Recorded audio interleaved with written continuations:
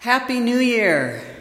Yes, I know, we're midway through the month already, and maybe the resolutions made 13 days ago are already forgotten in the midst of time, or at least substantially renegotiated. But it is still a new year. It's an opportunity and a time for reflection, gaining perspective, a time for renewed imagination, possibility.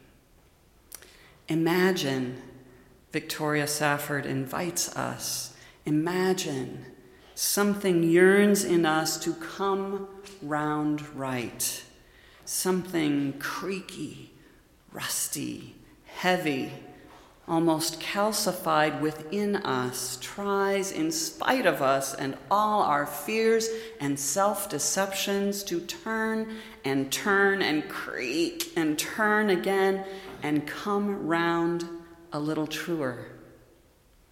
Yes, imagine that we Unitarian Universalists, entering a new year at our congregations, take up practices similar to our Jewish siblings observing the high holidays.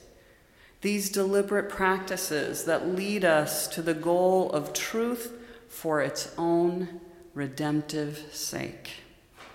What would that be like? Well, as Safford described and what most of us have experienced at one time or another, it's lots of deep breaths. Awkwardness, time, effort, and maybe even disappointment on the way to the goal. In researching this question, I encountered the work of psychologist Michael McCullough, focused on the human capacity for forgiveness. His evolutionary approach to this moral virtue offers many helpful insights for us, but before I get into them, I'm going to warn you that nothing that I've read from any perspective, scientific, theological, ethical, or otherwise, says that giving and receiving forgiveness, repairing relationships, is easy. It requires vulnerability. But being vulnerable is not, contrary to our Western cultural assumptions, weakness. McCullough writes that the capacity to forgive is a universal human trait, a product of natural selection. This ability to forgive had adaptive benefits for our distant ancestors and for us today. I think, or to be more accurate, I feel that paying attention to forgiveness, this messy, uncomfortable, emotion-filled work, is more important for us liberal religious folk than ever, because we are engaged these days in defending our most cherished principles from serious attack.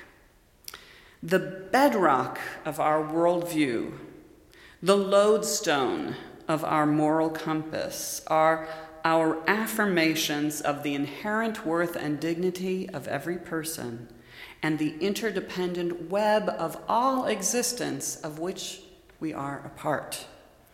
I'm worried that in this struggle, we are in danger of eroding that bedrock, of drifting from our lodestone in our fight. We are losing respect for the worth and dignity of those whose positions we oppose.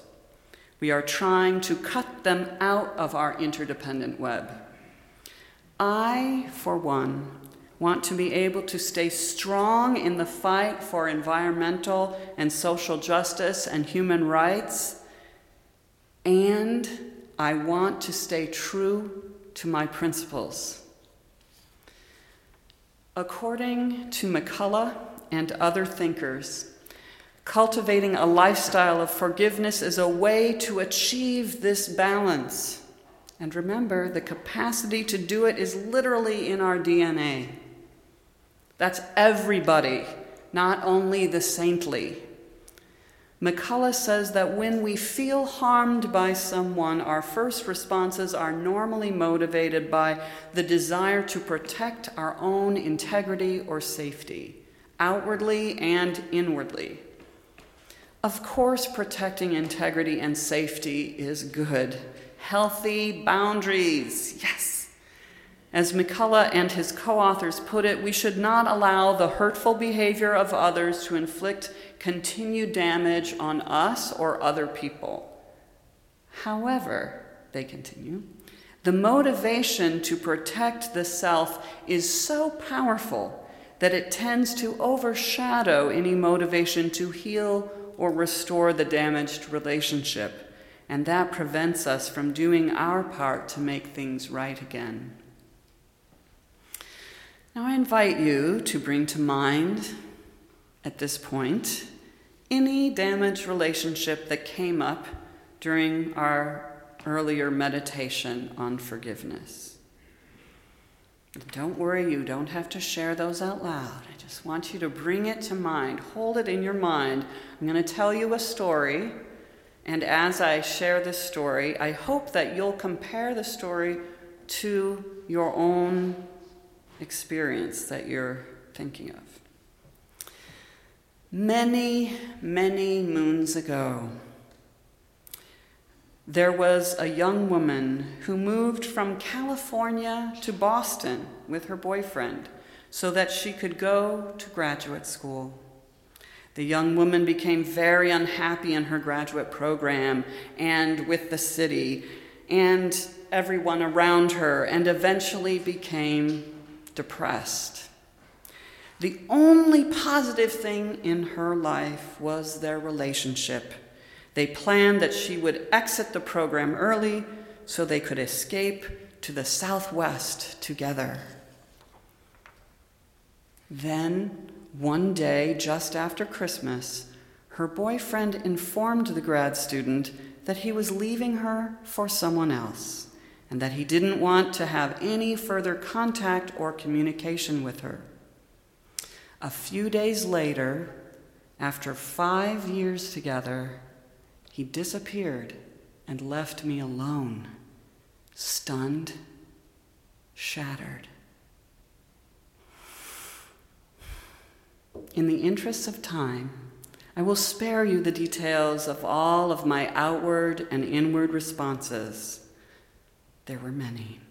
But I spent my time trying to protect what was left of myself, and that did indeed overshadow any motivation to heal or restore the damaged relationship.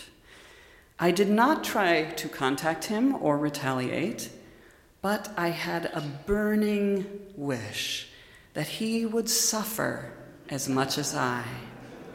And I shared that wish with friends and family, nurtured it even. Fast forward about 7 years, during which I stayed in that misery-making program and earned my PhD. Out of the blue, ex-boyfriend calls me at my office, and asks me to forgive him. He misses our close relationship and wants it and me back in his life.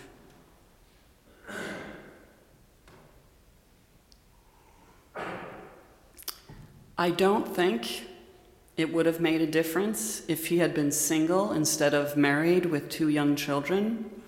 I don't think it would have made a difference if he had literally crawled on his hands and knees, begging. 7 years felt about 70 years too soon for me, because by this time, he had become the villain in my life story, and I was still defining myself as his victim. It was many more years before that changed, and I was able to tell a different story. It takes strength and a motivation toward wholeness that I didn't have back then. McCullough observes, "From everything I've managed to read and see and understand in my own work, it's that forgiveness is a brawny, muscular exercise, that I kind of imagine someone with a great passion for life and a great hardy sort of disposition being able to take on."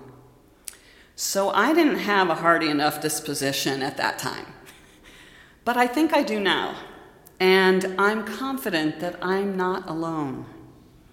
Let's see what this brawny, muscular exercise might entail. First is a recognition that forgiveness is a process, not a one-off. McCullough tells us that the first step is to create safety and assurance that the person who has harmed will not harm again. In my case, I clearly did not trust that former boyfriend not to hurt me again. What I didn't realize was that it was not him, but me who could determine that. If I had had more self-confidence, a stronger sense of self, hardy disposition, I might have been able to forgive. Second is the realization that those who are closest to us, the more important the relationship is before the harm done, the more we have to lose by cutting the person off. I think that in my case, the relationship that once had been primary to me and my identity had eroded so that I didn't see the benefits of repairing it. I didn't understand that offering forgiveness didn't mean that I had to be back in that relationship. Buddhist teacher Sharon Salzberg writes, "Forgiveness is a way of loosening the grip of fixation. But I've seen over and over again that it is a process. It is not decision, and it does not come about by force of will. We may decide after exploring forgiveness that we do not want to see that person again. For some, forgiving and understanding the relationship is over may be the viable path. People can really hurt other people, and there is no need to think, well, I've got to get over this so you can be my best friend again. If we can find a way to forgive and free our hearts, we are saying life is bigger. We are bigger. We are stronger than the hurt and the feelings around it. If I had started the process of forgiveness before being asked, maybe I would have found a way to forgive and free my heart at that time. But I was still stuck on the injustice done, the unfairness, the cruelty, that I couldn't muster the compassion necessary to free myself. I thought I'd be doing him a good deed, and I didn't see that it would have been healing myself, too. I got a deeper understanding of my stuckness all those decades ago from a concept that McCullough and his colleagues termed warring virtues. So picture an old-fashioned scale with responsibility, justice, and fairness on one side, and empathy, compassion, and mercy on the other. In my case, I was focusing heavily on the demand for justice, fairness, and responsibility. He should suffer for what he did. And it outweighed the moral demand of empathy and compassion I would exhibit under other circumstances. Now, I invite you to bring to mind your own example of giving or receiving forgiveness. Was there at least a momentary conflict between one side of the scale and the other? McCullough writes, conflict between the two sides of the moral balance can divide friends, families, organizations, political parties, and even nations. People try to resolve the tensions in several ways, most of which are not very satisfactory because the solutions offend one side of the moral question.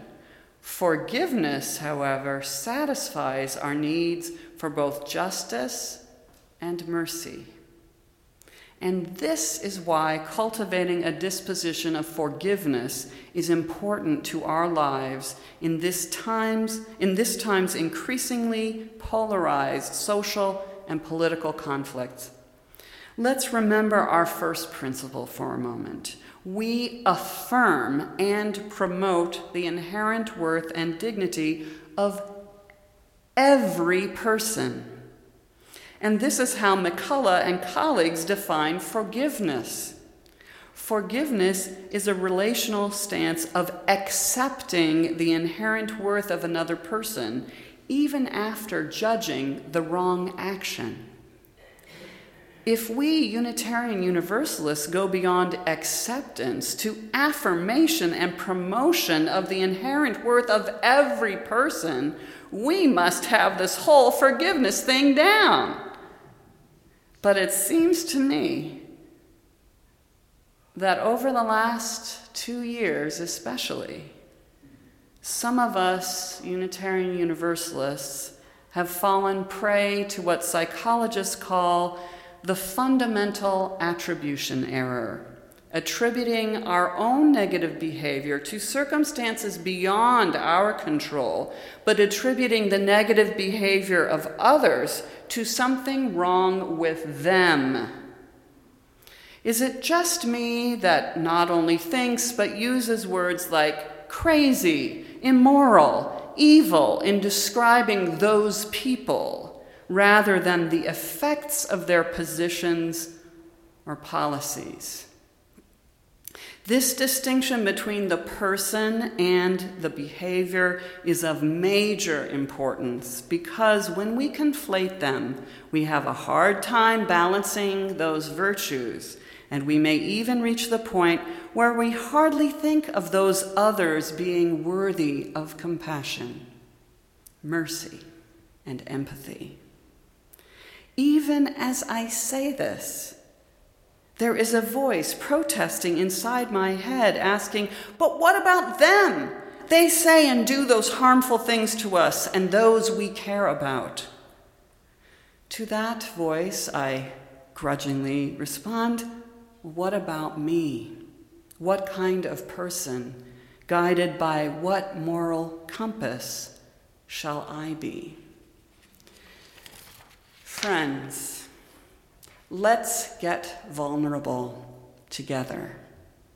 Imagine that we cultivate a hearty disposition in all our relationships, from the most intimate to distant, in which we seek a balance between the moral virtues of justice and mercy, responsibility and compassion, fairness and empathy. Let us understand the truth that a lifestyle of forgiveness does not mean compromising our fight for justice and equity. It is intrinsic to that struggle, giving forgiveness to those who have harmed us, seeking forgiveness for those we have harmed. It is living our principles as a moral people. To do otherwise would be to compromise who we are.